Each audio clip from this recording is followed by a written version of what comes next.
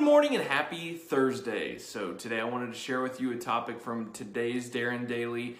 Darren Hardy, he kind of gave a guiding principle for all decisions. And what he said is do what you don't want to do.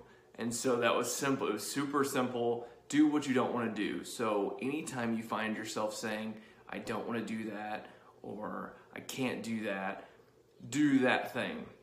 And so, if you wake up in the morning, you're like, I don't want to work out. Well, just go work out. Or if you get into an argument and you say, I don't want to apologize, you should probably apologize. And so it was a really cool, simple way to say, hey, here's a guiding principle for decision making.